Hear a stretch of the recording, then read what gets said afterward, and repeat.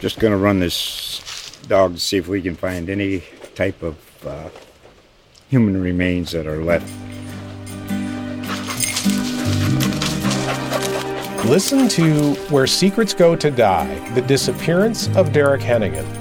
From the Detroit Free Press, a new podcast set in the woods of Michigan's Upper Peninsula. Available on Apple, Spotify, Freep.com, or wherever you get your podcasts. From the Detroit Free Press, I'm Robin Chan with today's Voice Briefing. It's Tuesday, February 27th, 2024. I'm John Carlisle with the Detroit Free Press. Believe it or not, there's still a handful of old-fashioned five and dime stores in Michigan. Unfortunately, there's about to be one less. Spring Grove Variety in Marysville is still thriving, but the owner and the manager are retiring, and so they're closing the store. Five and dimes, as they were called, sold a wide array of household goods for cheap, usually for a nickel or a dime, as the name suggests. They began in the late 1800s selling a mix of things modeled on the big city department stores, but offering similar goods for less and closer to home. Some featured a lunch counter in the back, and many had a candy counter in the front. Spring Grove still has its candy counter.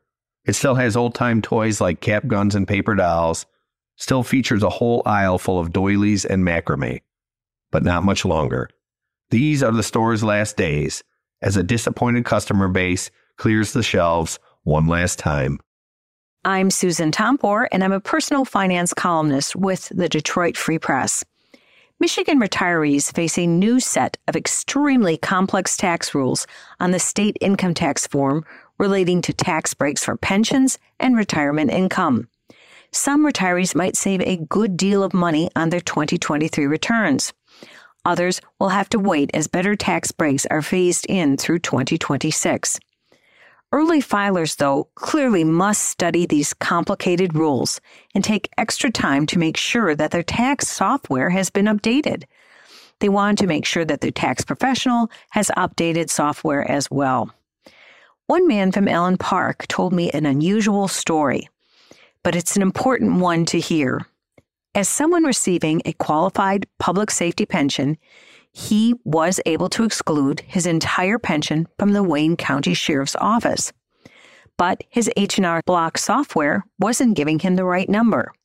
He couldn't get any help. I reached out to H&R Block and told him his problem. And amazingly, we found a fix.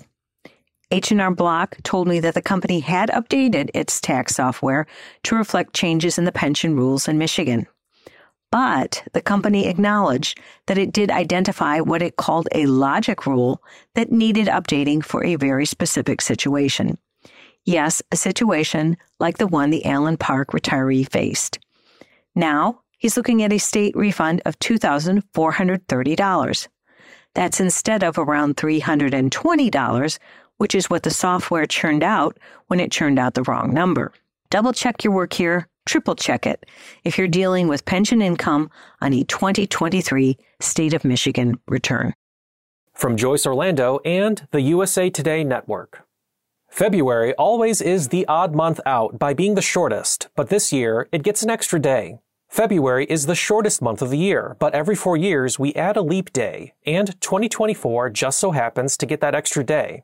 The last leap year we had was in 2020, and there won't be another one until 2028. It's also a chance for people born on Leap Day to actually celebrate their birthday on the day they were born, and Michigan happens to be home to a pretty famous Leap Day baby, retired astronaut Jack Lausma. Leap Day is this week. We get an extra day on Thursday, February 29th, 2024. After that, the next leap years are 2028 and 2032. So you might be wondering to yourself, why do we even have leap year? Well, a typical year is just a little over 365 days. More accurately, it is 365 days, 5 hours, 48 minutes, and 56 seconds, according to the National Aeronautics and Space Museum. That extra 5 hours, 48 minutes, and 56 seconds starts to add up and needs to be accounted for somehow, hence leap years. Well, sort of. If we don't account for this extra time, the seasons would begin to drift, and soon summer would be in the middle of December. But extra leap days are still slightly shorter than 24 hours, according to the Smithsonian. To account for time shifts, not every 4 years gets to be a leap year. For more on this story, you can search for Joyce Orlando's article, Leap Year 2024, Why We Get February 29th This Year and Almost Every 4 Years, on Freep.com. Find more from the Detroit Free Press on Freep.com. That's FREEP.com. Thanks for listening, and you'll hear more from us tomorrow.